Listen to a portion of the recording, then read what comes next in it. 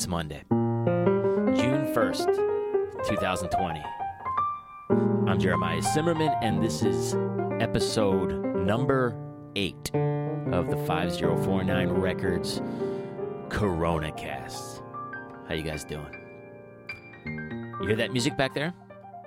That is some gorgeous solo piano playing by an old dear friend of mine called Jamie Saft. Let's listen to some of this.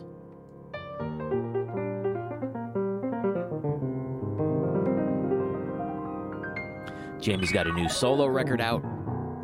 It's called The Golden Scale, and I cannot recommend it highly enough. Today on the show, Jamie Saft. Before we get into it, I just want to point you and your attention towards a couple of things.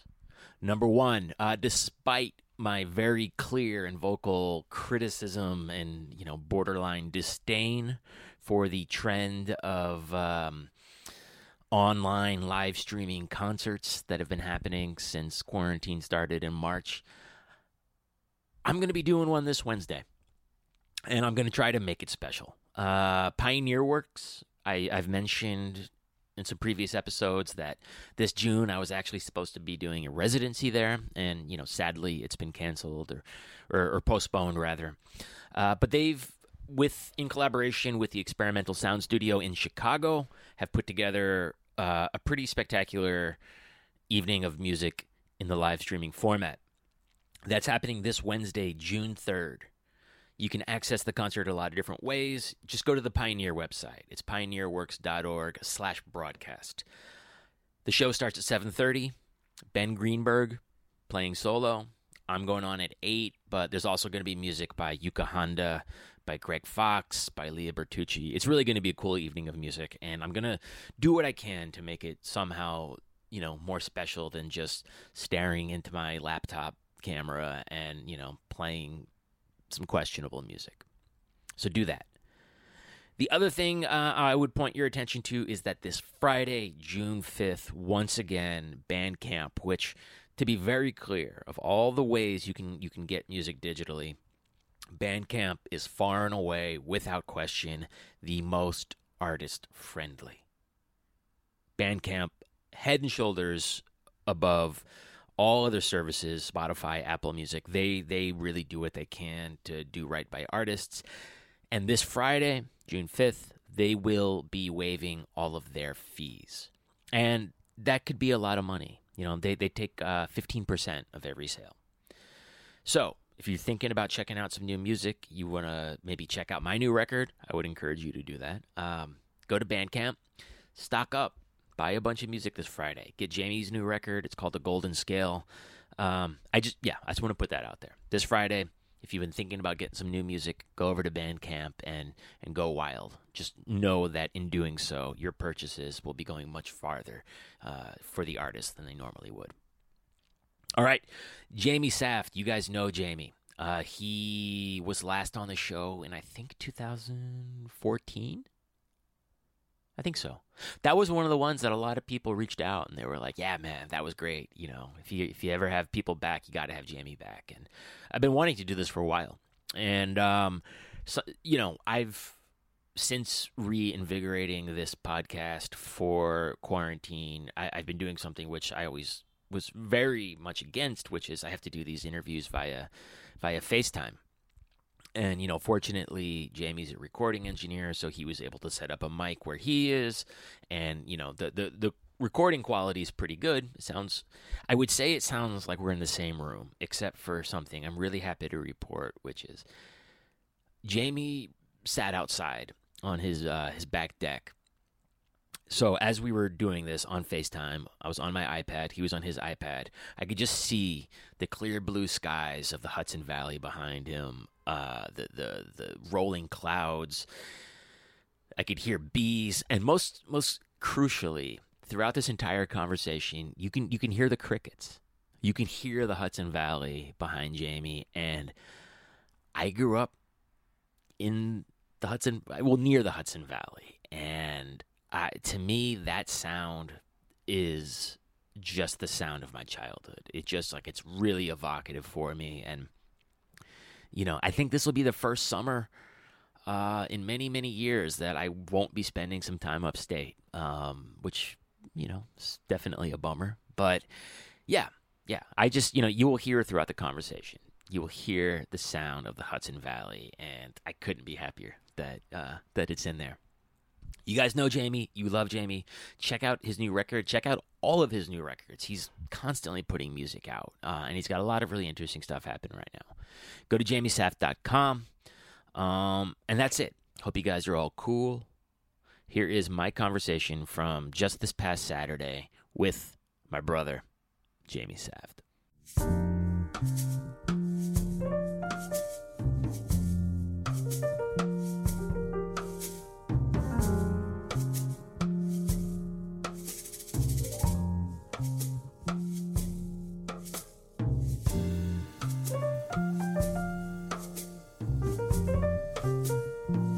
What's that mic I'm looking at? It's a Heel PR40.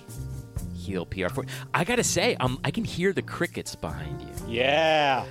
And like one of the, last time we talked or we hung out in person, which hilariously was potentially the last normal day in New York City. True. And we went to Shopson's and ended up walking by the site of the Old Tonic. We sure did. But we were talking about that Albert Eiler box set and all those amazing interviews with him. You can hear crickets in the background. Oh, absolutely. It's so mesmerizing, too, those interviews. I mean, I could just listen to only the interview segments from that box set, from both those box sets, from the Revenant box set and also the new story of Albert Eiler that came out on ESP that I have loaded into Apple Music, and I could just listen to it over and over. My children hate it, and they always ask me to turn it off. Because it's AA, it comes on first when I plug my phone in the car. Right. So it just starts playing Albert Eiler talking about his time in Sweden, and he talks about meeting Cecil Taylor, and I mean, I could listen to this over and over. Just the sound of his voice, and of course the cricket, and it's just recorded really up close and beautiful. And wow, I don't love know that.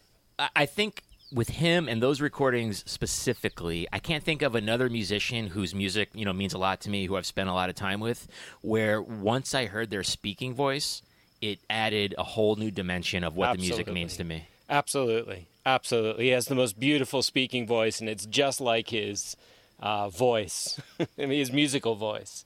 It's really like thoughtful and gentle. Yes, beautiful. Yeah. So is his music. So thoughtful and gentle. Yeah. So it's a perfect match. It's obviously him, and frankly, I think we'd find that with many of our heroes, that their speaking voice and their musical voice are connected. I would always get one of my neighbors here in the country was the great Roswell Rudd, and he's just one of my heroes and just one of the most positive people you'd ever meet. And you could count on the most amazing hug and a smile, and the way he would say my name in his voice. He would say, Jamie. And he'd hug me. Yeah. And just everything was good again, and no matter what your state of mind, Roswell would always take you to the positivity zone. So I mean, you moved upstate in 2007. When did you first encounter Roswell on a personal level? Well, I met Roz pretty quickly after I moved here. Roswell and his wife, Verna Gillis, who's also a legend. Total legend. Live very close to me here in the country. They live about 5 minutes drive away.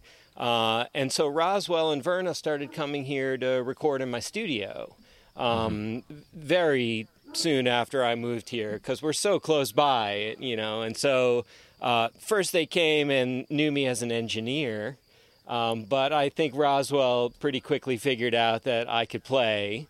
And so I spent a lot of time learning from Roz and hanging with him, and from Verna. Verna is also really important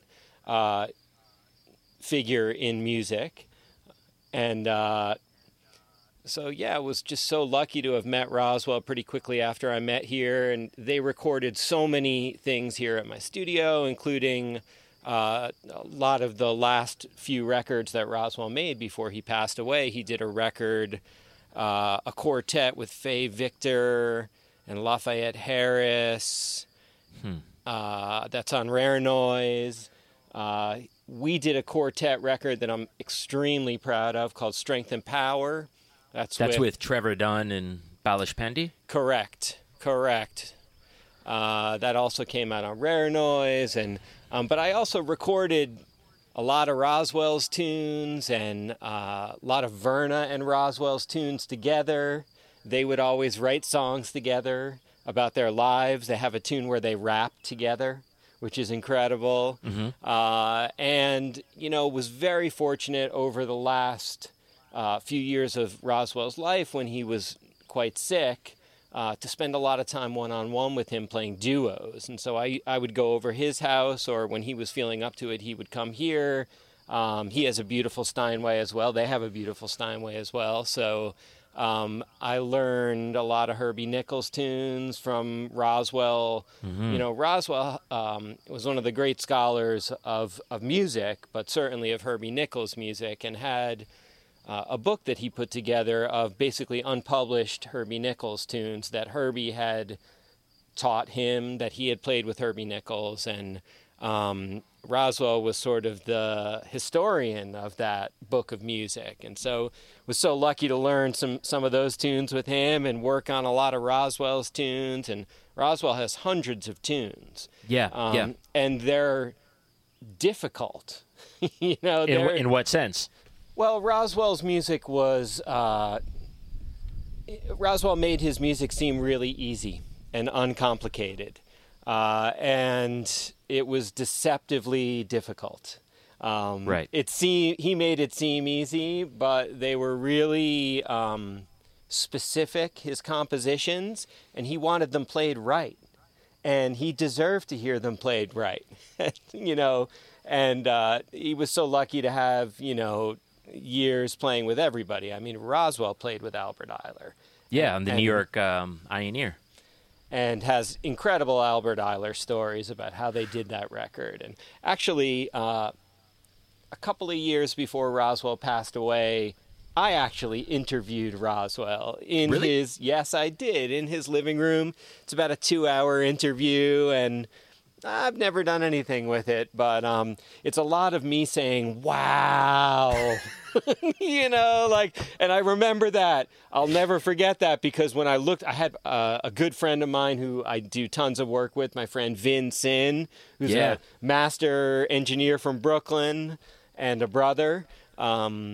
Vin came up and set up his nice cameras, and we did this multi-camera shot in Roswell and Verna's house. And when I looked back on it, it really struck me, wow, you should shut up when the person you're interviewing is talking, because I was kind of sitting there going, whoa, wow, at everything he said, because it was incredible. He started, Roswell started from when he was a young boy, and he told me about how his father they had a drum set in their kitchen, and it was just, there was a drum set there, and he would just sit down and play drums. And, Roswell played with Albert Ayler and Archie Shepp and everybody, and knew everybody. And so the stories are just incredible, and maybe someday I'll put that interview together and try and edit out me going, yeah, whoa, man. No, I think amazing. I think, and like this, what we're doing right now is potentially one example of it, but musicians have a different way of communicating than they would with like an interviewer. Certainly. And I think when there is a shared enthusiasm, it pushes the conversation to a place that wouldn't go otherwise. And I'm sure some of what you got out, having never heard it, I'm sure some of what you got out of Roswell was based on mutual admiration and you having the enthusiasm for his stories. Well, I would think so. Yeah, probably. This is, It's one of the really great joys of being a musician for decades and decades is you get to meet your heroes and people that you've been listening to your whole life that were so important to your music. And if you're humble and you're sweet and you don't try and steal their soul, then they'll give you anything. You know what I mean? I think the last time you and I spoke for one of these things, it's already been 5 or 6 years, and I think we might have talked briefly about that thing of playing with people that you admire and making records with masters. But certainly since then, you've done a lot of that. You've made records with Roswell, with Leo Smith, with Marshall Allen. I mean, I know there's several more. Many more. Danny Ray Thompson and Marshall Allen from Sun Ra, Dave Liebman. Right. Hamid Drake, Steve Swallow and Bobby Previtt, Iggy Pop. Exactly. Towering figures. The most towering of all figures. And, my heroes and people whose music was so important to me in my own musical development. And, I'm so lucky to get to play with so many legends at that level. And in so many varied types of music as well. People like Joe Morris and Charles Downs and Joe McPhee, Liebman. Another one, yeah. I mean, I'm the luckiest guy in the world, and so lucky to still be learning from these guys. And these guys are still learning. I have a new record on Rare Noise with another one of my heroes who we all listened to when we were young, and that's Master Jerry Granelli. Yeah. Jerry is a music legend and a legend of Tibetan Buddhist paths as well. And I met Jerry when I first moved to New York through his son Jay Granelli, and Jay's a great bass player, and played with Jerry when I was a young kid, and there was a whole bunch of us who played with Jerry. We were young and up in Boston, or no? This was in New York when we first moved to New York in the early '90s. I think I met Jay probably in '93 or '94, right when I moved down to New York. You know, and very quickly introduced me to his lunatic father. And of course, I had been listening to Jerry playing on the Peanuts Christmas music, the Vince Guaraldi trio, my whole life. And, growing up in New York as a Jewish kid, the sound of winter was the sound of Jerry Granelli's brushes, and the sound of them skating on the ice. That was the tempo. That was a signifier that winter in New York was here. And of course, 25 years later, I met that guy who played that. And as soon as we started playing, I immediately felt that feeling that I had. And it's a certain flow. It's like the first time you play with a great master of swing drumming, and Jerry is that. And I've been so lucky to play with so many masters of that discipline. But Jerry has a particular sort of bounce to his swing, but he also really features the sort of Buddhist path in what he does. Well, how so? Well, Jerry and I have a record called Nowness, and it's about, that's it. It's, being in the moment, trusting in the path, knowing that the music is good and that the path is good and that we love and respect each other. So we're going to make great music, and we don't need compositions or some pre-existing idea of what we're going to do. And so that was really what was so interesting, if I can jump forward decades to, I played on a number of Jerry's records, many records. Jerry had a band called Badlands with Jay, his son, and a bunch of other great horn players in it, many horn players, and me. Jerry and I have 2 duo records, one from the late 90s called The Only Juan. The Only Juan. We used to call each other Juan. I don't really remember why, but we all called each other Juan. And so we have this record called The Only Juan. That's a fascinating record, Jeremiah.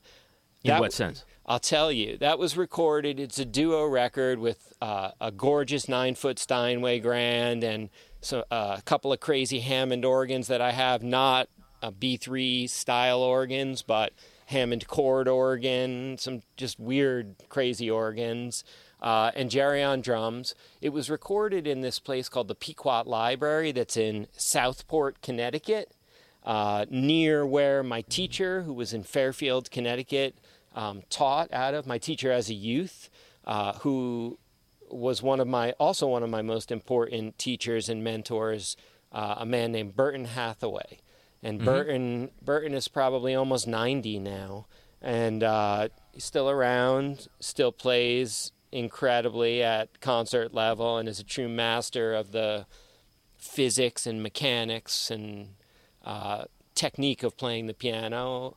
So Burton, as a kid, I used to do my recitals in this gorgeous sort of wooden, vaulted ceiling library in Connecticut in Southport called the Pequot Library. It's very old. It's all wooden. It's like a wooden church with these gorgeous vaulted ceilings and 2 9-foot concert Steinways. And so we recorded it in there, and that was recorded all analog, direct-to track on this crazy, I'm pretty sure it was recorded direct-to track by my good friend Christian Castagno.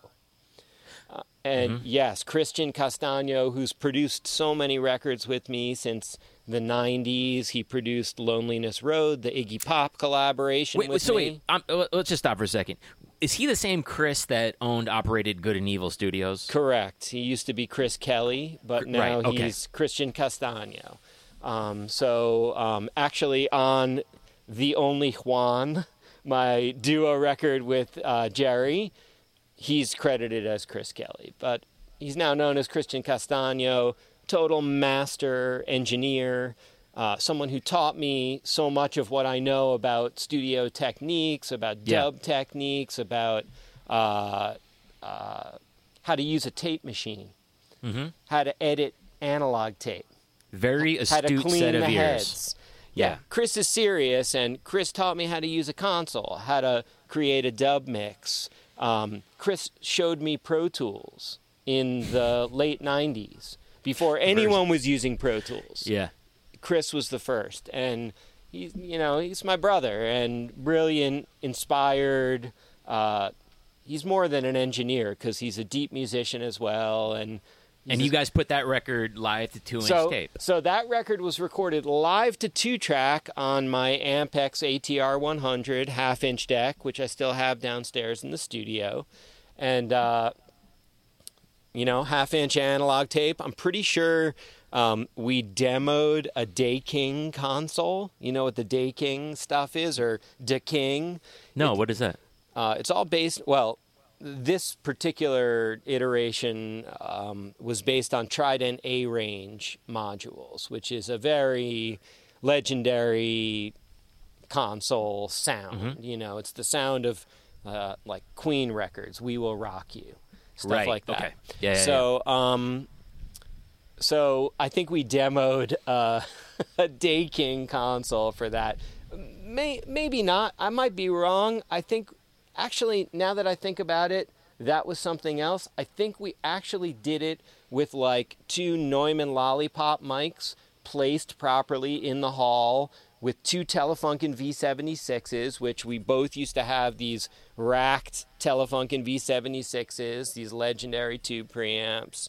And 2 V76s, 2 Neumann Lollipop mics, bam, a straight into the recording. ATR. Yeah, stereo recording. But if you listen to it, it's just one of the most beautiful sounding recordings you'll ever hear. It's so gorgeous, and the acoustic space is just so gorgeous there. It's like recording in a great hall in France or something. I mean, I know that by all means you are musician first, engineer secondary, but I do genuinely get excited about your records, and that I feel you pay proper and due consideration to what the sonic vibe is going to be and make the right choices most of the time. Well, thank you. Most of the time, yes, most of the time. I'm sure I make some horrible choices too, Jeremiah. But I mean, that first record you made on Zadok, Sovlanut.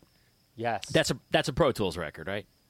Well, not totally. That's mostly actually analog tape. That's mostly 2-inch, bro. And so I tracked all the basics with virtually every solo you hear. That was recorded at Chris and Danny's studio, Good and Evil, back in the day. We tracked everything direct to, not direct to 2-track, to the 16-track Ampex 2-inch deck. So all the basic tracks, virtually all the solos that you hear was all tracked live to tape, And then this was sort of the early days of people doing crazy Pro Tools records, and Chris and I were really working on one of the things that Chris showed me is we both really care about the sonics, and we're both lunatics with trying to get the best gear we can, the Olympic level, the championship gear, the crazy stuff. Chris has a way of just the tasty stuff. Yeah, and I mean, Chris taught me many years ago that if you buy the best thing, it's going to sound the best, and it seems so simple, but it's true. And so it's better to spend on, something good and just get it done, and it's done, and so It's one of the things I've always tried to do with my own studio is get the best gear I can. I've always been interested since I was a kid, really, in studio techniques. But I feel like for you, a lot of how that would be defined is also by vibe. A lot of the gear I feel like you've procured and use, it's about the vibe. It's not necessarily something you found at a NAMM show. Oh, no, definitely not. And I don't care about geeking out about gear. That's the point. Buy a great thing that's totally amazing and inspiring, and then you can it always works. You can never think about it again, get out of the way, and just play music. And so my whole thing and my whole MO as an engineer has always been to get it out of the way as quickly as possible so that the musicians can just have their flow. I am a musician, and it always drives me crazy when an engineer wants to geek out about gear. I don't give a shit at all. I mean, maybe if I asked them a question about gear, I might give a shit, but I don't want to waste time geeking out about software or hardware or any of that stuff. Happy to answer questions and give any knowledge I have in the same way that every great engineer has done the same for me. So, I learned techniques in the studio by being a sideman and being a musician in recording studios. And so we're going to jump around a lot, but on the subject of gear and gear with vibes and instruments, I listened this morning to your new solo record, which is fucking outstanding. Just absolutely gorgeous recording of music. Well, thank you so much. You recorded it at a place upstate, the Piano Performance Museum.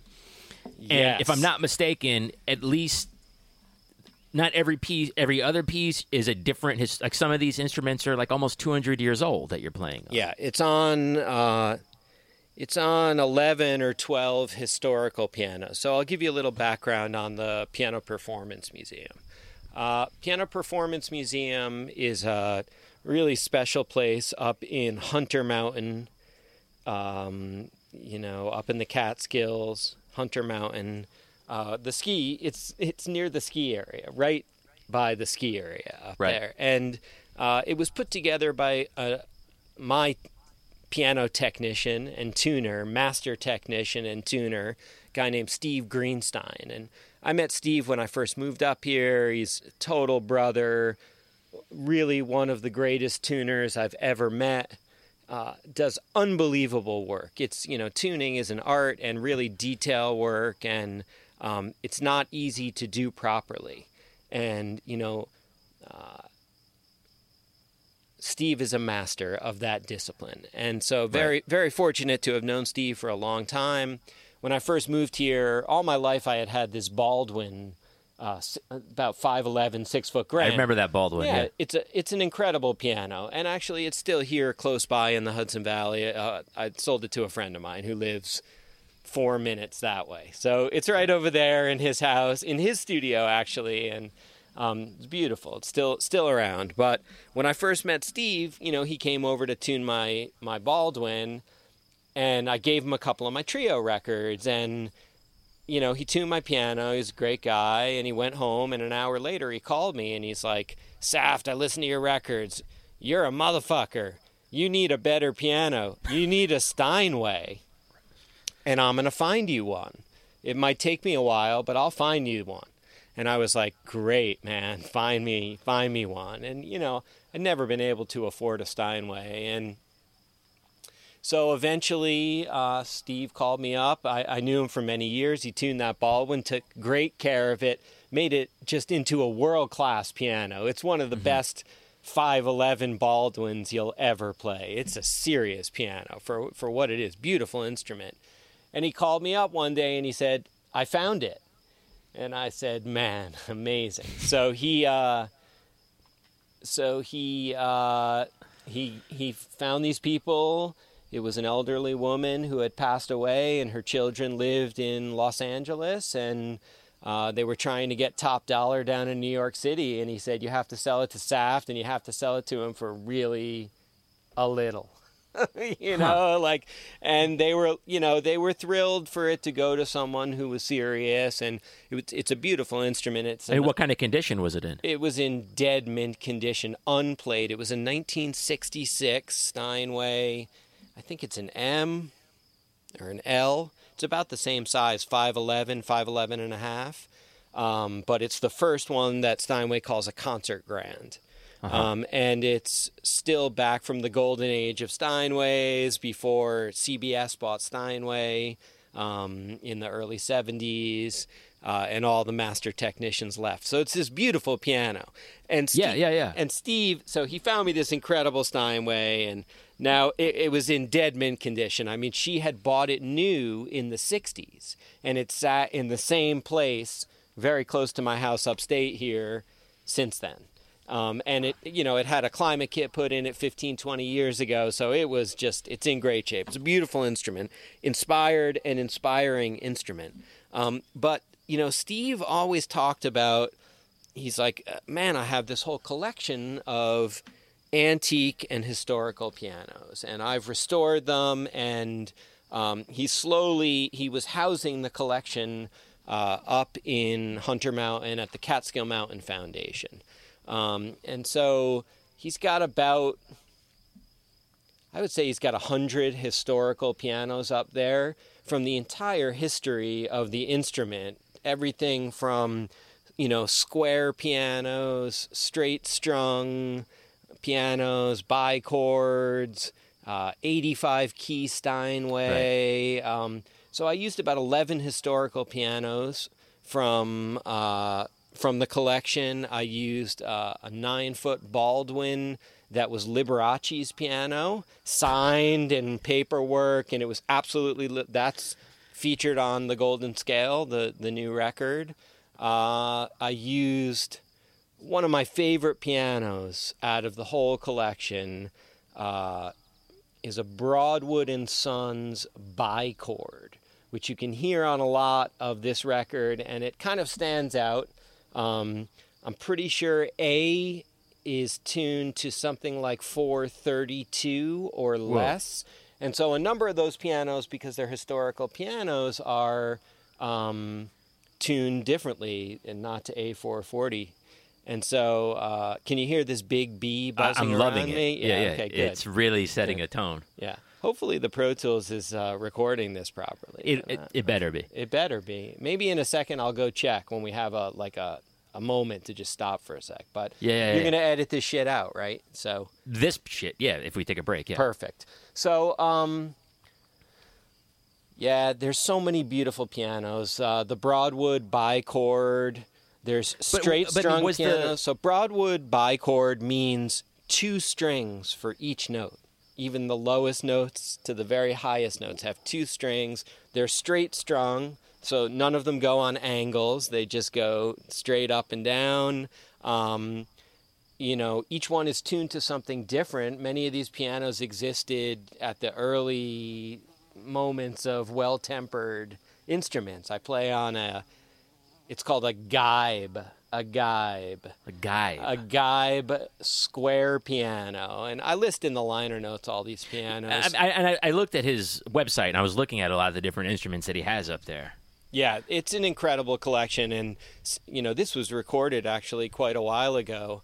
But was that the concept from the get-go? Well, was yes, to go yes. up and do a piece on each? Yeah, so of course, you know, Steve is my brother, and I've been so fortunate to go up there many, many times and play on these pianos. It's one of the great things about this particular museum. It's why he calls it the Piano Performance Museum, is not only does he have 100 historical pianos that he himself has meticulously redone completely, including he'll go find the felt factory in Germany where the felts from 1911 were made and get them to make a historically accurate replacement parts. And so he's restored, like, you know, to mint condition, playable condition, all these instruments.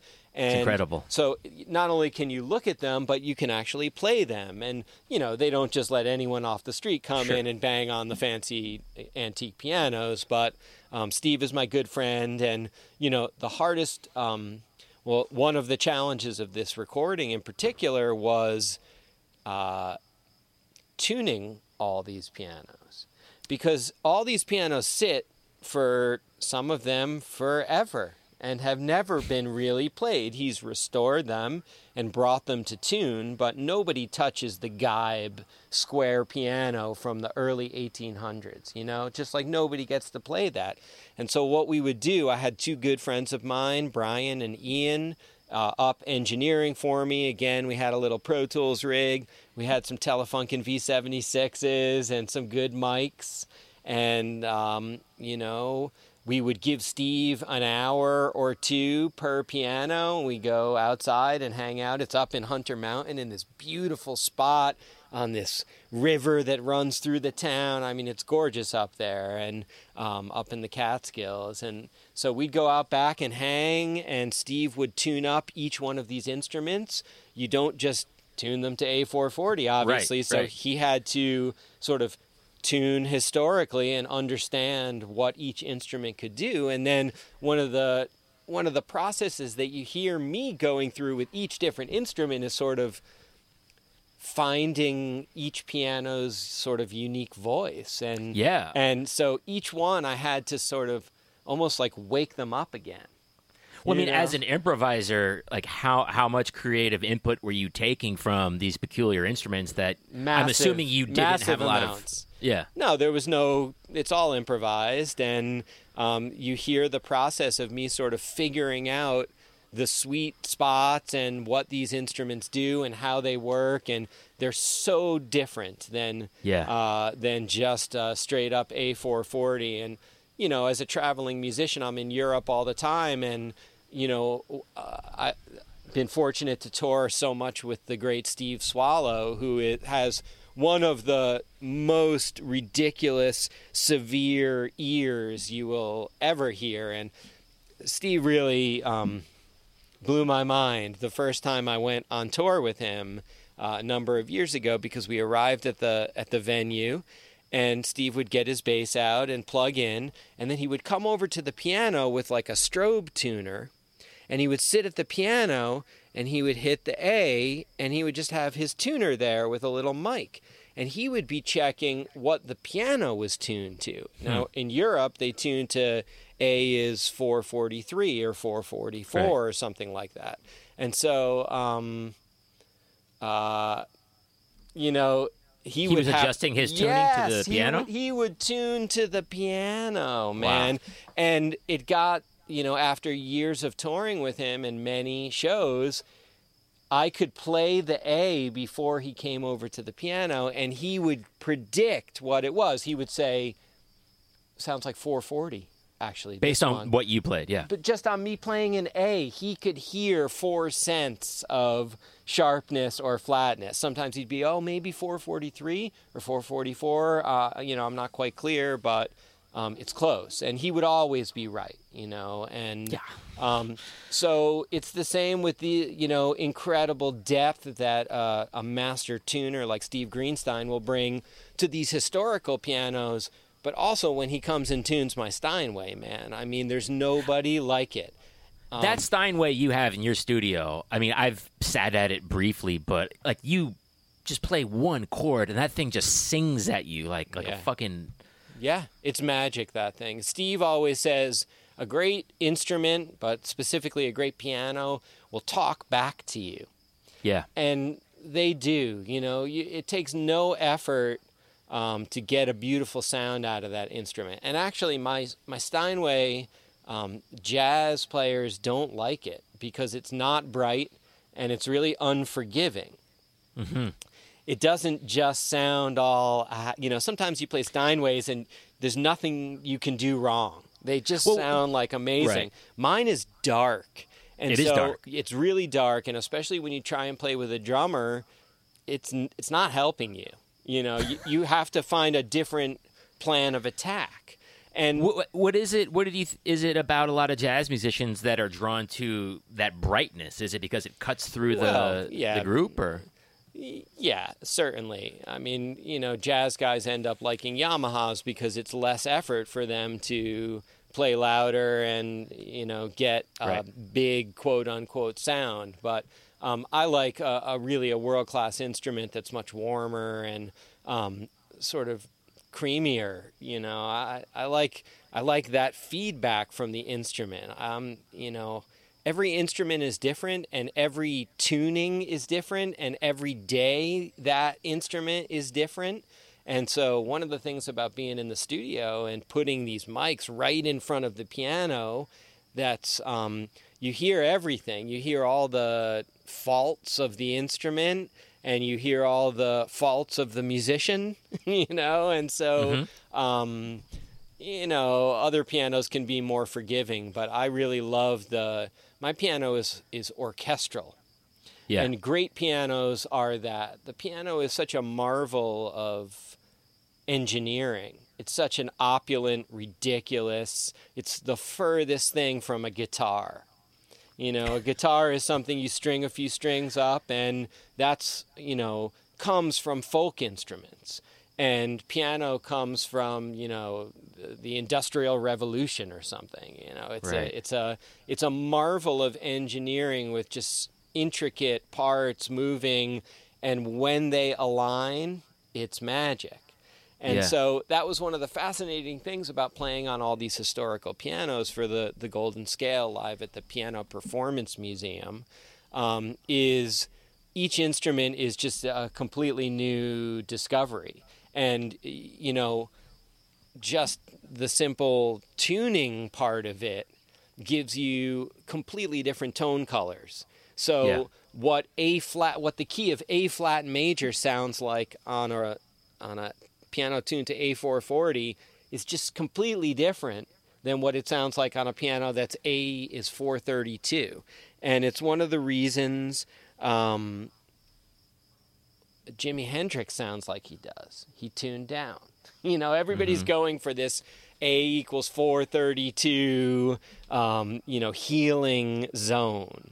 I don't know anything about that, but that seems a little ridiculous to me. But what it does, what I do feel when I hear someone like Jimi Hendrix is there's a certain sort of relaxed feeling that you get when things are a little less uptight at A440. Right. You know, he intuitively tuned down because it sounded good there. And so I think that's sort of what you're experiencing when people, you know, morph a regular A equals 440 pop tune down to 432 is it's slowed down a little bit. It's a little lower key. It sounds a little more relaxed than it did. Mm-hmm. But when you're improvising on a piano that's tuned to A equals 432, every key is a completely different shade than it normally is. So there's this entire universe. It's like studying microtones. Did you find yourself like fighting some temptation to just let chords ring out and have it be a Feldman-esque kind of? Oh, definitely. And you also hear on that record, I'm doing lots of, and I'm like repeating these chords really loud. And it's like the pianos are opening up and they're coming alive because, we talked about my teacher, Burton Hathaway. When I was a kid, I was so fortunate to have this incredible technical master teach me the physics of playing the piano. And one of the things that comes out of playing the piano properly, or playing any instrument properly, is the instruments are very happy when you play them right. And, they come alive. And so you can make an instrument, but specifically a piano, starts to relax, starts to open up, starts to breathe, starts to get sort of lubricated and get some energy back into it and some feeling. And so, sometimes that means that the tuning goes really quickly too. So that was definitely... I have to imagine on some of these instruments that are 200 years old that... Well, it's an incredible art even to tune them in the first place because all the parts are so fragile and you have to be so careful. A Steinway now or from the last 80 years is just, it's like this solid, it weighs tons and they're just, incredible detail in the parts. And there is in these instruments too, they're just hundreds of years old. So they'll fall apart if you play them wrong or tune a string. If you just yank on a string too much, you pop a string. So that's one of the magical things that, I'm so lucky to have in my arsenal is a master tuner and restorer. I mean, that's the other part. He's not only tuning them, he personally... he has to have a historical context that is deep in its own. He could probably write a fucking thesis on what he knows about the history of the piano. Absolutely. Steve was the head of the Hudson Valley Piano Technicians Guild for decades and has taught many of the tuners here in the area, and he's just an OG, Jewish brother from way back, and he's a bro. But he's a master on the same level as these great masters who come and play with me. And so actually one of the things Steve Greenstein loves the most is tuning for my sessions because he'll hang around for a few hours after and hang with Steve Swallow, and Dave Liebman. He's and a head, Hamid right. Drake. Oh, he's a super head, and he's a great player, too. Played in many crazy bands, used to play in reggae bands. Steve's the real deal. He's a master tuner. You're not just randomly a master tuner. You're a master. And so I love him so much, and he comes to tune, and he's always like, what time's Brad Jones coming to the session? I'm like, oh, Steve, he'll be here at noon, man. I feel like in your playing in the last 10 plus years, I hear a lot more air, a lot more like kind of space around the playing. And now just hearing what we've talked about for the last 15 minutes, 20 minutes, it seems like you're enjoying letting the piano do its thing to some degree. Oh, yeah, and just letting music do its thing is really what it is. I mean, we've talked about this before, that I'm so proud of the decades I spent in New York City making music, and I've been up here in the country, in the Hudson Valley, for 13 years now, and my music just really quickly changed. And there is air and space around your brain, and I guess since you're doing audio only on this, if you're not gonna you're gonna try some video. I don't know. I'm just like, as we're talking, we started with this, but I'm looking at this clear blue sky. Yeah, I can hear. As like a young boy in upstate New York, I'm looking at the summertime that I grew up with and missing it. Yeah, it's so beautiful here. It's so such a great life, and I'm so lucky to have gotten here with my wife and kids, and it really changed my music very quickly, and I was able to sort of think in a way that I wasn't in New York City. I was really wrapped up in that city energy, and it's fantastic, amazing, and that's where we get so much of the great music that we love, or so much of so many of the great musics that we love come from that city and that energy, and that's where you go to play with the masters and learn from the masters and hear the masters. And so even as a kid, I skipped my senior prom to go see the Mal Waldron Quintet at Sweet Basil when I was 17 years old with Andrew Cyrille. I mean, you know what I mean? Like, that's what we did. Like, growing up around New York, we used to sneak into shows. You could drink at Sweet Basil. When I could drink at Sweet Basil when I was 16. I could literally, if you could pay the cover, it was like ridiculous cover, $40 and a 2-drink minimum. But if you could do it, they'll serve you Coronas all night, you know, or they did back then. So we used to, all my friends, you know, we would just go down and see shows. I saw everybody we used to go to Sweet Basil a lot because as teenagers, we could just sit down, you know, and so I saw Art Blakey many, many times at Sweet Basil. Did you ever see Giuffre at Sweet Basil?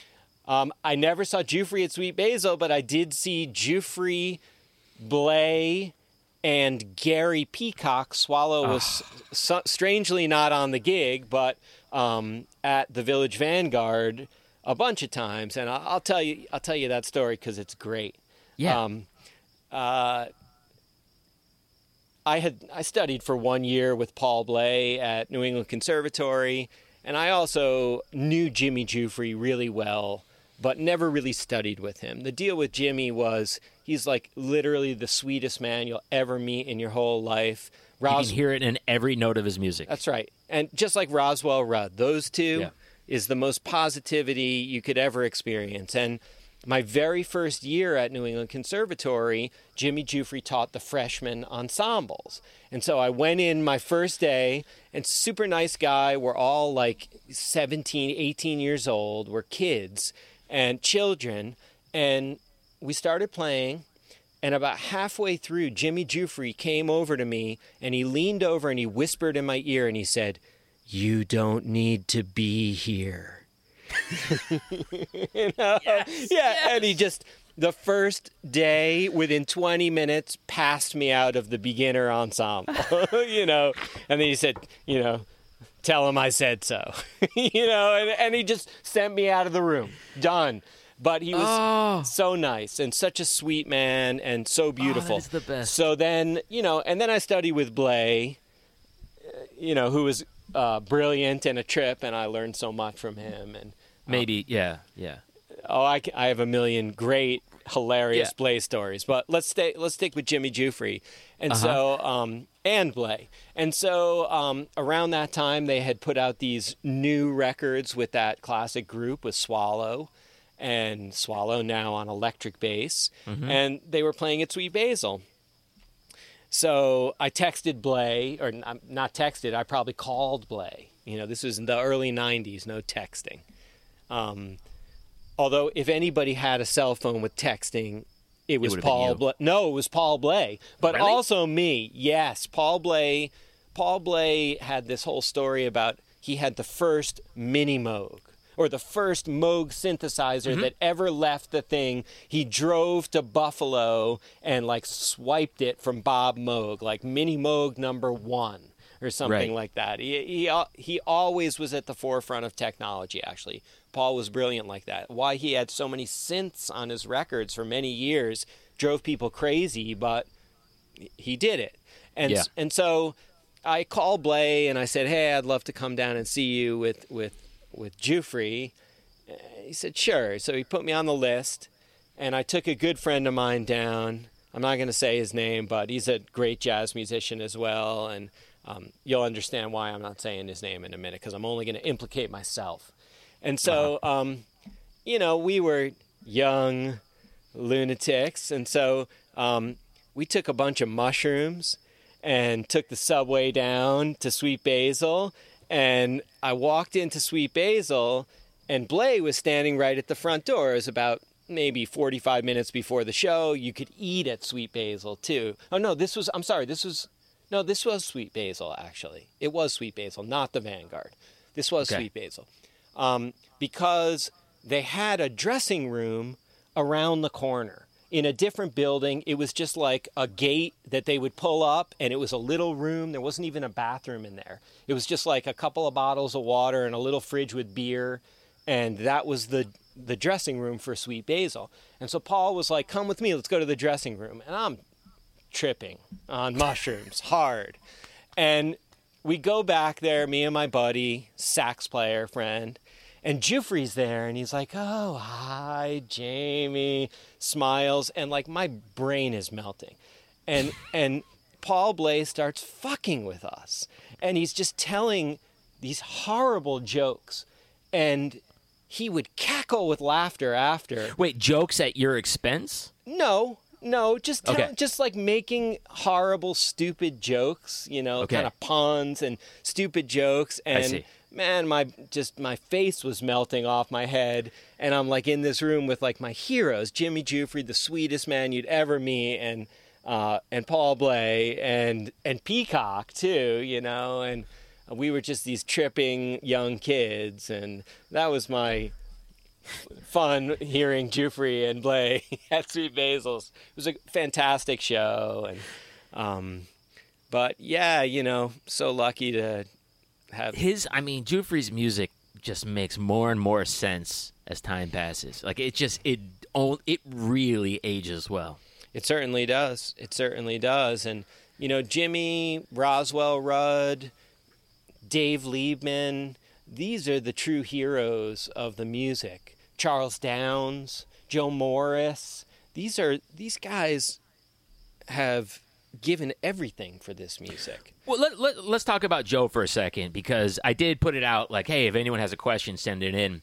And someone did write in, and they asked specifically about your relationship with Joe Morris and how it continues to evolve and what it's been like. Well, absolutely. I met Joe actually when I was a student at New England Conservatory, probably around 1990. I first met Joe through a couple of mutual friends from Boston, a drummer named Kurt Newton, who played in a lot of great improvising Boston bands, and a bass player named Nate McBride. And actually, Joe, Nate, Kurt, and I made a record in about maybe 91 or 92 that I recently found. It was made in this studio in Boston that a lot of people made records in, and it's incredible. And it was released officially? No, it's never been released. Joe and I talk about, we'll put it out eventually, but it's me at sort of the height of my New England Conservatory training powers. And so I had been studying for a few years already with Joe Maneri, who is a great hero, and had been playing with Joe and learning about everything with Joe. Joe Maneri. Joe had me transcribing Mozart string quartets. Joe Maneri had me learning to play and sing Schumann and Schubert lieder, songs, like opera songs. And so I had to learn the piano part and the singing part. Yeah. And Joe had me playing Jewish music and listening to Webern and Schoenberg and learning about 12 tones and microtones we studied for many, many years.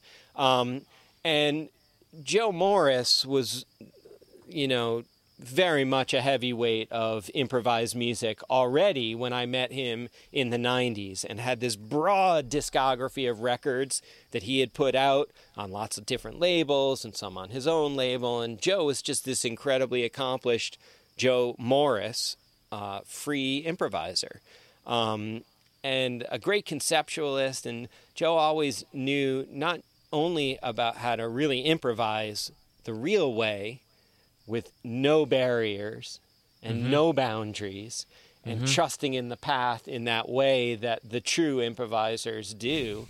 But he knew how to articulate it in words too, and always did. And Joe always spoke so articulately about the process of what we do.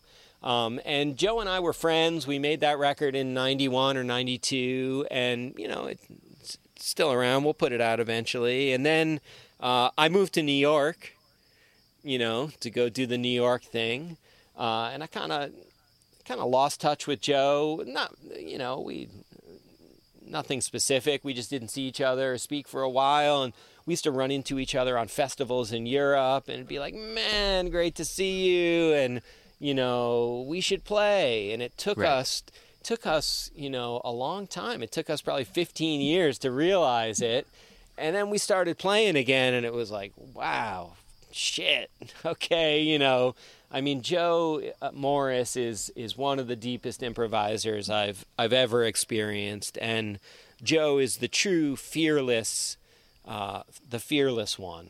You know, Joe wrote this incredible book called Perpetual Frontier. Correct. Yeah. And I believe it's called Perpetual Frontier, The Properties of Free Music. Yep. Something like that. I'm looking at it right now on my Yeah, shelf. there you go. And in it, Joe talks about sort of major threads in contemporary improvised music: Cecil Taylor, Albert Ayler, you know, Cecil Taylor unit structures, Anthony Braxton. And, you know, Joe is incredible at articulating what we do. But Joe, in the music, is the ultimate expression of his idea of perpetual frontier. Joe reinvents himself and music every time he plays. He never plays the same shit twice, and there's no need to. And Joe has always sort of focused his music solely in that pursuit. Not solely, but very much in the pursuit of reinventing himself every time.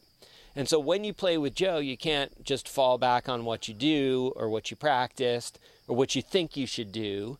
There's no preconceived ideas.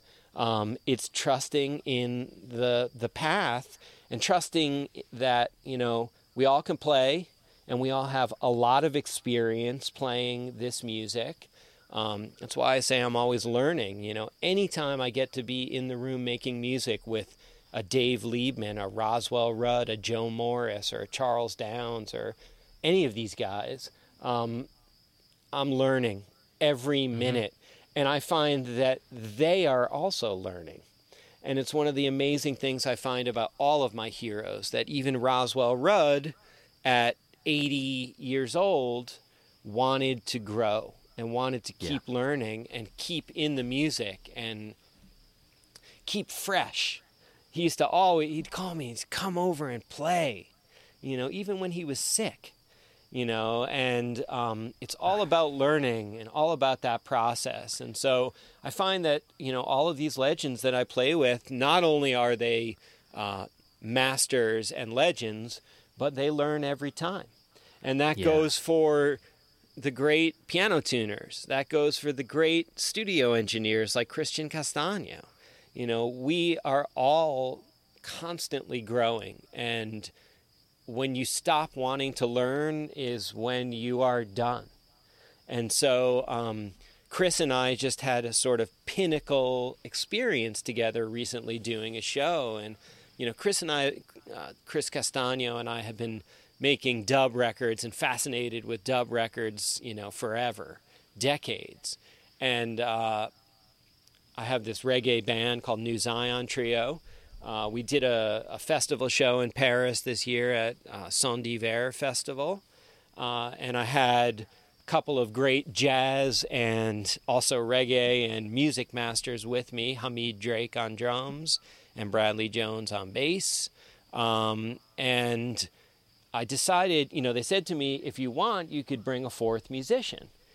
And I said, well, I want to bring Christian Castagno to do live dubs with us as we play. And, you know, Chris and I have done lots of live dub kind of concepts. But this was a truly unique and new experience because Chris has really sort of mastered the approach of dubbing improvisers live. That's what we do together, and a lot of our interaction and connection is doing that in the studio, making records like that. And that's what you hear on a lot of my classic 90s records is Chris and I in the studio doing something insane, like bothering the neighbors kind of vibe at 4 a.m. We have lots of singular partnership.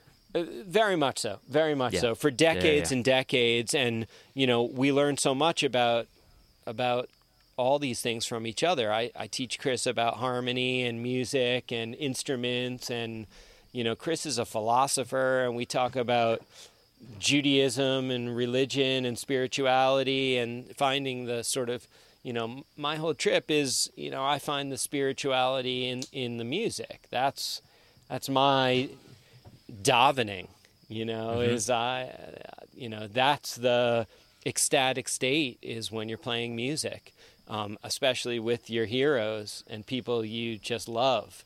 And so Chris and I, we sort of put this show together in a way that Chris could do live dubs. He had this incredible DJ mixer that is super high end, is very expensive. It's kind of the top fanciest DJ mixer that people are rocking raves for 100,000 people with. This crazy, it's very high end DJ mixer. The rental company had to purchase one, basically.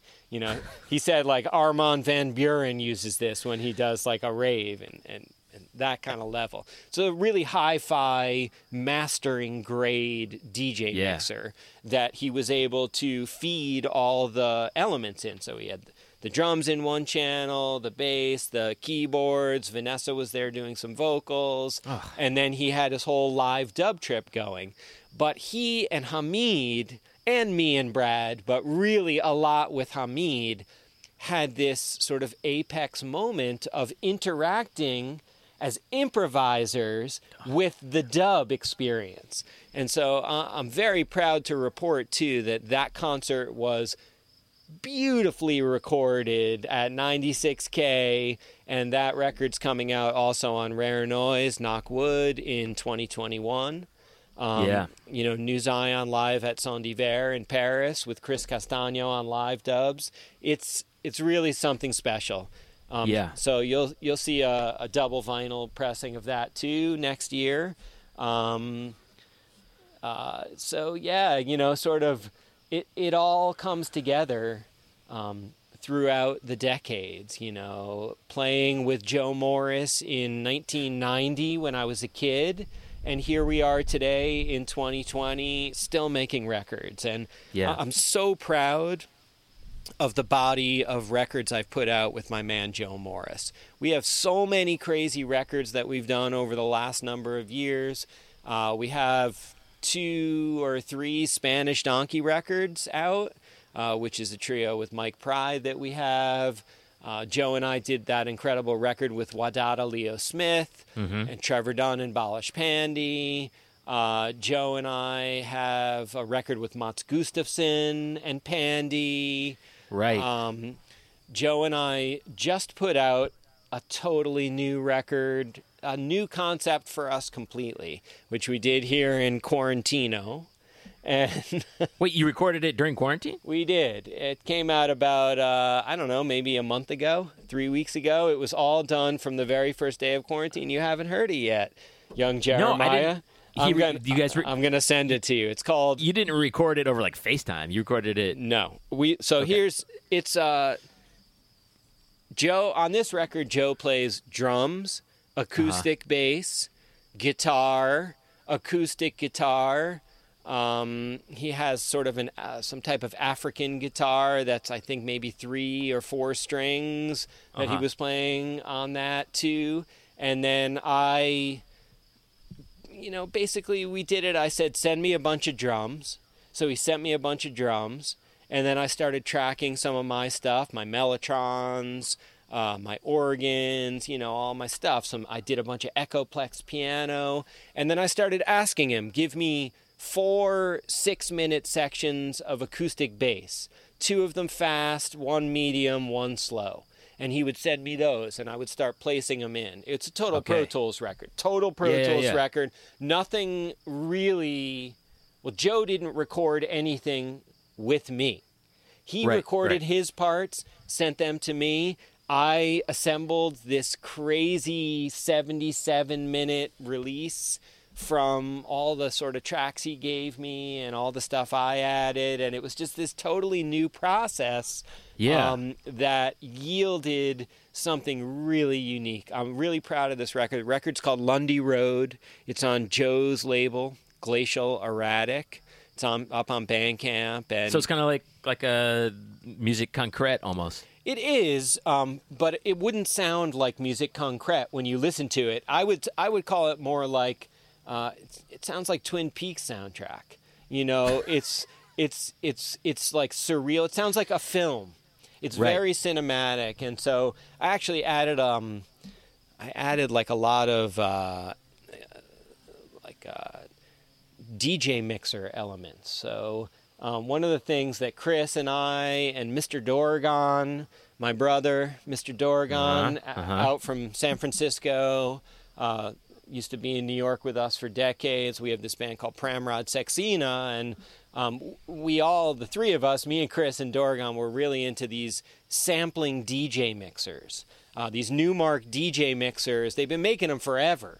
And they have these quick little samplers on them with a bunch of buttons. And then you can pitch shift up and down. And we can do a whole show of just sampling stuff from into the DJ mixer. And we do these like dancehall dub freakouts, And so for the Lundy Road record with Joe, I added tons of like motets, backwards motets, and medieval music, singing, and I'm really into this Borscht Belt comedian named Bell Barth. Do you know Bell Barth? No. Bell Barth was a blue Yiddish theater Catskills Borscht Belt comedian. I'm gonna write this down. Yeah, Bell Barth, Belle Barth, Barth. There used to be nothing of Bell Barth on YouTube, but now there's a lot of Bell Barth. Suddenly, in the last couple of years, people figured it out. But I've had all of her records. She has records called "If I Embarrass You, Tell a Friend." And That's so good. And they're just hilarious. And she's got like a klezmer trio backing her up, accordion and a drummer and a clarinet player, and it's Borscht Belt, but dirty Borscht Belt comedy. So it's so inappropriate. It's totally fucking doesn't fly anymore. Right. But Bell Barth's voice is incredible, and so there's a lot of backwards Bell Barth on there. Incredible in like a androgynous Jimmy Scott way, or no, beautiful. She's a Borscht Belt comedian, a Yiddish theater comedian. It's half in Yiddish and half in English, and the accordion player and the drummer and their badum-ching, for every it's totally hilarious. Bell Barth records are really amazing, really irreverent, very much in the Lenny Bruce, super sexual, hypersexual, more sexual almost than Lenny Bruce. Sure. Lenny Bruce was breaking boundaries. And actually, Jerry Granelli was very close with Lenny Bruce. And Jerry Granelli used to accompany Lenny Bruce for years, toured with him and was friends. And Jerry's a legend. Jerry used to play, sit in with the Grateful Dead and Sly and the Family Stone in the 60s. And heard Coltrane a million times and Elvin, and Jerry talks about, San Francisco was sort of the other major jazz city. Yeah. And Lenny Bruce was really active out there. Totally. And everybody would come through there. So, Jerry knew everyone and heard everyone. Yeah. But yeah, so Lundy Road is this crazy record, that Joe and I put together. I'm super proud of. Very cinematic, really interesting, totally new process. I mean, Joe, literally more than any musician I know, and I'm talking musicians in their 20s, musicians in their 70s, more than any musician I know is open to new information. Absolutely. It's like that's what you're playing with when you play. I'm so bummed. I had a recording session booked with him for June that. Oh, wow. I put together a band that I felt like would be perfect in that spirit of just three, me, Joe Morris, and then Russell Greenberg, this classical percussionist. Wow, cool. Well, I'll say this to you, Jeremiah. You're looking at me sitting here on my porch here in the Hudson Valley in the blue sky, and one of the things I've been doing is I've been recording people in my backyard. And, just setting up mics, and I have a whole headphone system that reaches out to the backyard, no problem, and my Pro Tools rig in my studio, so I just set clients up right outside the studio doors. Wait, really? And yeah, I'm not even kidding. It's been amazing. There's a singer-songwriter around here, great guy and good friend of mine named Billy Manis, great singer-songwriter, and he's been dying to come and record a tune for weeks and weeks, for months, and since quarantine started, and he comes and records one or two tunes at a time, and outside. And so I said, man, show up Thursday at 4:00 and bring a set of headphones and come to the backyard and plug in your guitar. There'll be a 1/4-inch cable. Just plug in. He plays a really nice acoustic guitar with a beautiful pickup. I had 2 mics out there, one for the guitar, one for his voice, pop filter, little, mic,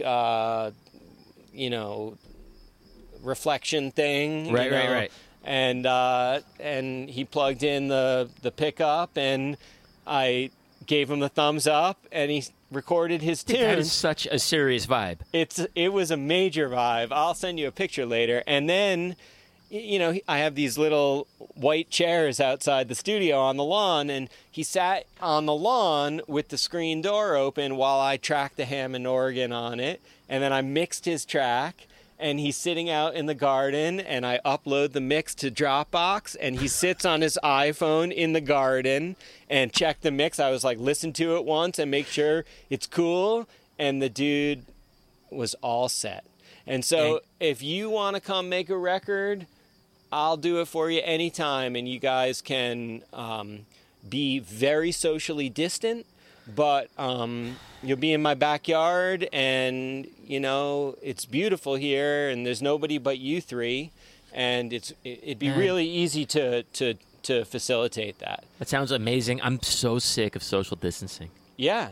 Well, understandable. This is a serious moment, and it's one of the reasons that making a lot of music that's inspired and positive and real and not contrived and has a good feeling and a positive intention is so important for us. Yeah.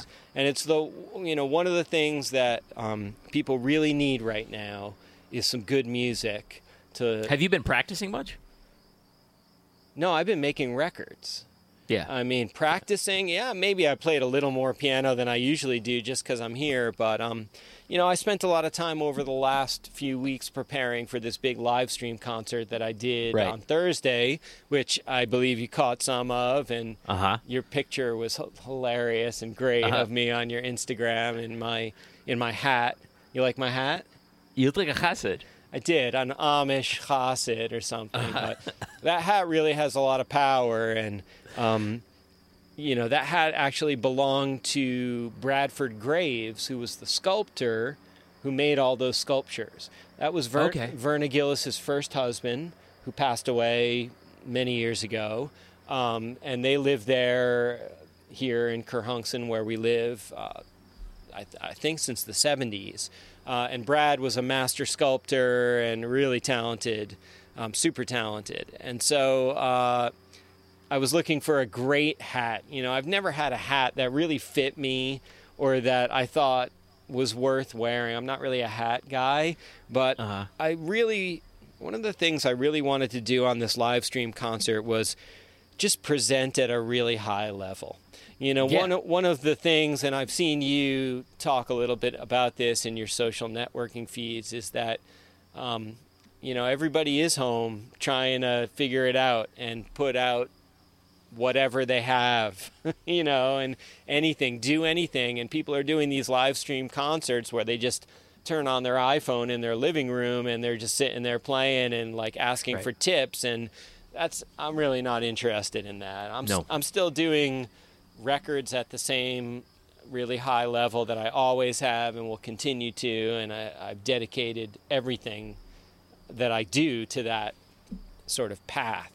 And seeing as there won't really be live shows for a while in the traditional sense, and I'm not going to speculate on when that is, and everybody asks me, and I don't know, you know, but it's going to be a while before we can go down into the Village Vanguard and do a show, you know. So everybody's sort of looking for sort of a new way of having a collective musical uplifting experience. Mm-hmm. And I've been talking to a lot of my friends who do this on a very high level. Everybody's trying things, and I don't know, maybe a month ago, a good friend of mine, a total soul brother of mine, Skerrick, you know Skerrick? Of course. Master Legend. sax player, lunatic, plays the black metal saxophone, he says. And Skerrick's just my brother, old friend, and collaborator. And I saw Skerrick was doing a live stream, and so, of course, I tuned in. And, man, within the first 60 seconds, I was just floored at the level he was presenting. He just had this master video artist doing video, and a lot of his close friends, like Maurice Caldwell and Brad Moen, all dressed up in these insane outfits in separate spaces with vocal mics and doing these zombie dances in like full uniforms. And it was just like, it was like tripping. I mean, honestly, I remember you texted me while it was happening. You're like, dude, check this out. So I tuned into it, and it reminded me so closely of when I first started checking out college radio. You know, 1,000 years ago, where you would turn it on late at night, and you would just be like, I don't know what this is. But it's amazing. Yeah. You know, like, and that was totally it. It was like drugs watching Skerrick. Mm-hmm. But the amazing thing was he was doing it through this website called liveconcertsstream.com. Live concerts with an S, stream, so 2 S's. Very difficult URL. The URL is challenged, but it was put together by a bunch of Seattle programmer, musician friends, brilliant guys who were all Skerrick's friends at the beginning of this pandemic. So 100% of the money goes directly to the musician's PayPal account. And they don't take anything, you know, you can tip them as well. But it was so obvious it was musician conceived and programmed. Mm-hmm. And they had this incredible counter where you could watch the money come in, the donations come in, and it was like so exciting. And then they were streaming on Facebook, on YouTube, on Twitch, and maybe on their website also directly. And there was this incredible comments threads going through it. So everybody was like, man, this is incredible. This is like drugs watching this. And then the moderator would be like, oh, man, donation from Jamie, 666, thanks. Right. You know, like, and so you're sitting there and it was so exciting and it felt like we were all together at a concert. And he just blew my doors with that. And so I immediately started texting him, hey, like, how'd you do this? Who did this? Who made this website? It was so obvious that musicians had made it, you know, for artists. And so turns out it's a bunch of him and his friends conceived of this to try and put this together to help artists during the quarantine. Mean, at its very essence, and you pulled this off with your live stream concert, is like step one, how do we transcend the medium? Absolutely. Yeah, like Absolutely. Step one, you know, like this has to be more exciting than what we're currently looking at. That's right. That's the impulse. Not just a little more exciting, infinitely more exciting. Yeah. And so Skerrick just like raised the bar so high, stories and stories high. And so, when I conceived of it, I said, I got to do something serious here. And so fortunate to have these great friends, Mustafa Bhagat and his wife Laura. They're Flickr Films, and Mustafa, they're both masters of video and shooting, camera work, editing. And so they did all of that live streaming right there in the moment, editing, all the camera work. It was just the two of them, the multi-camera shot. It was a vibe. It was an absolute vibe. Yeah. They're total masters of their craft as well. And I tried to put together a really fun program that would work for me alone in the sculpture park. There were maybe 10 or 15 people, plus my wife and kids, hanging out really far over on the other side, just to keep it all socially distant and happy like that. But I really wanted to try and present something that people sitting in their house would just be floored by. And so, I mean, honestly, the other thing about it was the sound was really good. I turned it on. I checked it out with my eyes for a few minutes, but then I just cranked up the volume and was doing shit around my house, just enjoying the music. Well, thank you. I did that all myself. It was amazing. Well, thank you so much. I worked for weeks tweaking my mix of the whole concert. So I had my whole rig set up in the studio, and I had the vocal mic for Vanessa, and part of my rig was a whole dub rig. So I had Ibanez analog delays, and I had it's not a master room spring reverb. I forget what kind of spring reverb it is, but it's a little rack mount spring reverb. And, I had all my keyboards, and I had them all going into a mixer that I was then recording the 2-track feed into Pro Tools for weeks, rehearsing for my show. Right. So every day I could hear exactly what was coming out of those 2 XLR main outs of my mixer and what Mustafa was going to be getting to put with the video. And so I tweaked that mix so much. I spent so much time getting, I made Vanessa sing Sunshine Seas 1 million times every day, so that to get it right. To get it just right. And that was hard because I was live mixing myself during the show. So not only was I improvising all that music, it wasn't all improvised. Those are vibes that I had sort of prepared, But you have to be present to play music. 100%. It's tricky enough to have to focus on 2 things. 100%, yes. And so, I'm really proud of that show. No, that was good. It was great. It was really fun. So we got a question came in from one of our good buddies, Francisco Rodriguez. My brother. Your brother. And Francisco wants to know, he says, my question for Saft. The last artist who made you change the way that you understand music, or the last book that you made, or the last book that made you see something in particular from another perspective? Wow, that's a great question. Yeah.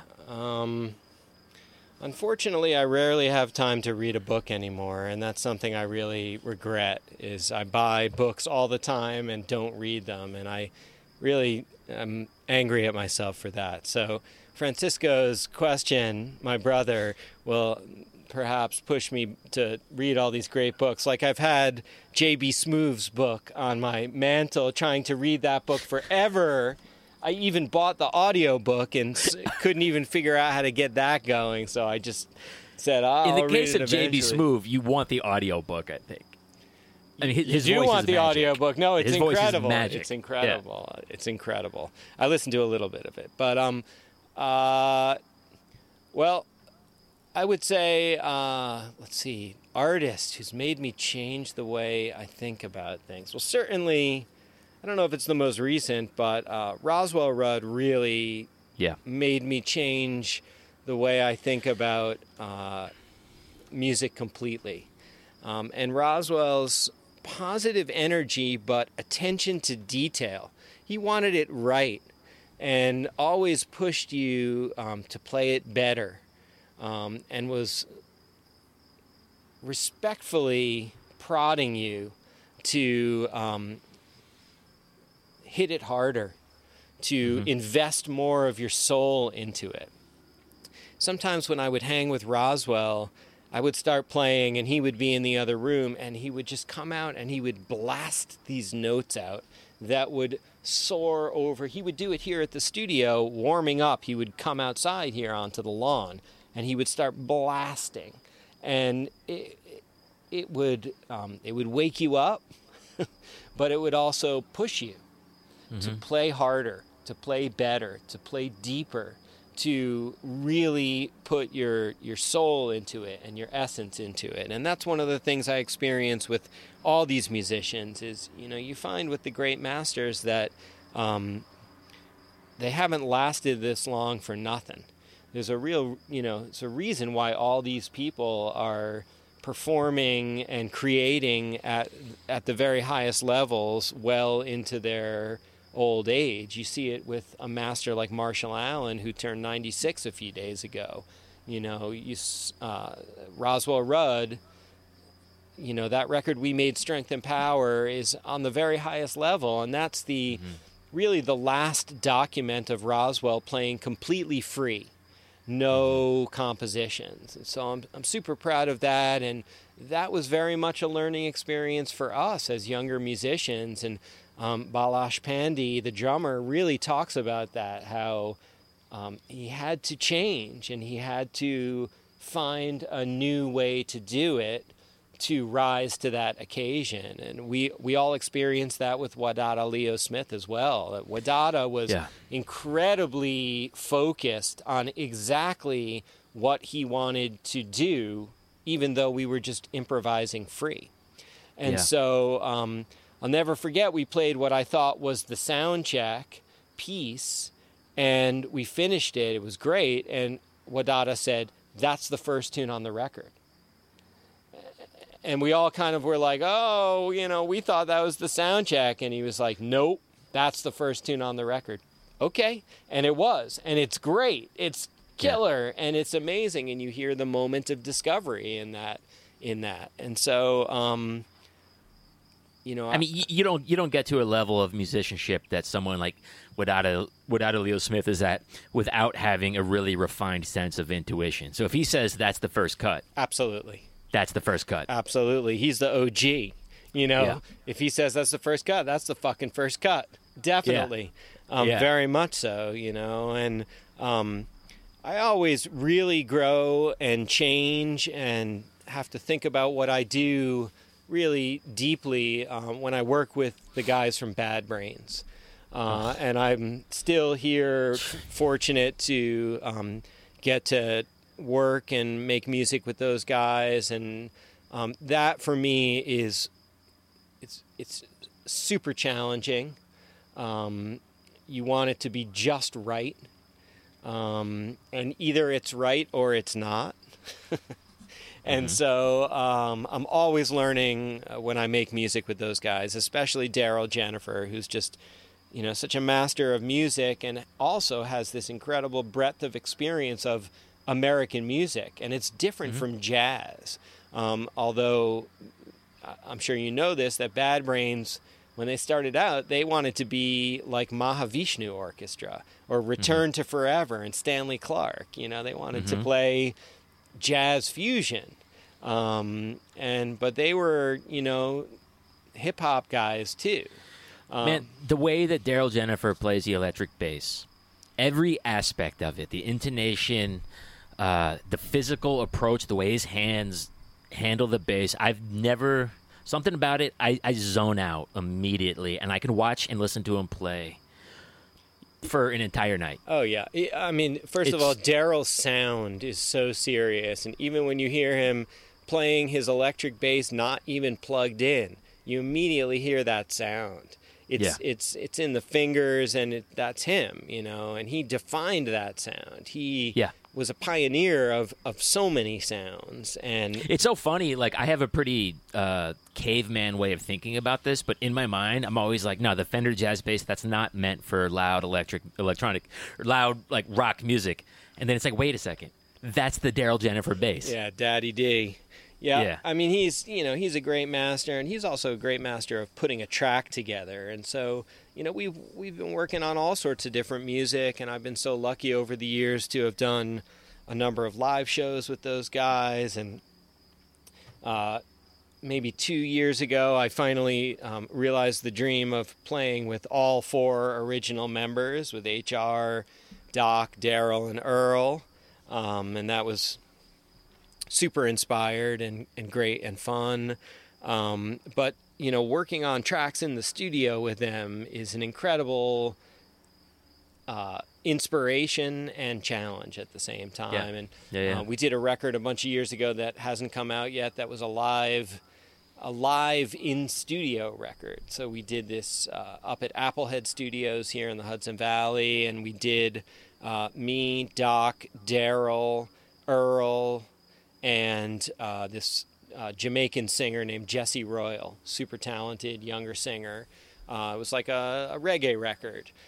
Live in studio, there was about 150 people having a party in the studio, in the live room with us while we're trying to make a record. It was super challenging, but amazing record, and it's a great learning experience. So they're the best. They're the best band ever. I agree with that. I would agree with that. One of the best bands ever. Absolutely. Yeah.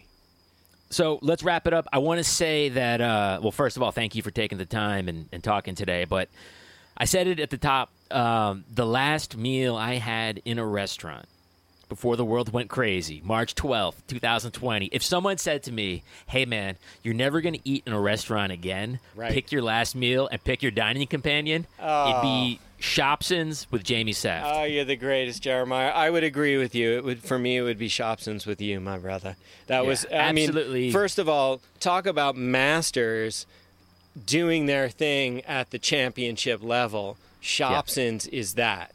And, Kenny Shopson was a great improviser and a great conceptualist. Absolutely. And may he rest in power, I feel so fortunate to have had him cook a meal for me. Yeah. Many meals, but just even one meal would have been enough from the hand of Kenny Shopson. But just so fortunate to know that place. And, you're absolutely right. That's the best of New York City, and that's the best of humanity is that level of care and level of absolute harmonic richness. Yeah. Like it's hilarious, it's touching, it's invigorating. It's just literally like a symphony for the entire 30 minutes that you're in there. That's right. It's a transcendent experience, and the food itself is totally transcendent. It's absolutely the best plate of food you'll have in New York City on whatever day you go there, whatever you order. It's really something magical. So, I hope they can continue to do their thing after this quarantino. Yeah. But man, all right, Jeremiah, what a pleasure, bro. Yeah, give my love to the family. I will, absolutely. Thanks a lot. All right, I'll talk to you soon, Jamie. You will. Thank you. Bye. Bye. All right. That was Jamie Saft, the one, the only, my brother of many, many, many, many years. I got to say, I said it a couple times already, but those crickets in the background, for me, just make this interview. Check out Jamie's new record, The Golden Scale. It is absolutely stunning. I can't recommend it highly enough. Just an amazing document of instrumental music on instruments that you've probably never heard before. Go to his website, jamiesaft.com. This Wednesday, go to the Pioneer Works website. That's pioneerworks.org. I'll be doing a live stream concert as part of an evening of really great music. I'm going to play at 8, but tune in at 7:30. Ben Greenberg is going to play solo. Yuka Honda, Leah Bertucci, Greg Fox. It's going to be a good night of music. And then remember that this Friday, June 5th, if you want to check out some new music in the recorded format, go to Bandcamp. Once again, they're waiving all their fees, giving the money straight to the artist. Pick up Jamie's new record, The Golden Scale. Pick up my new record, and that's it. Hope you guys are all doing well. Talk to you soon. Bye.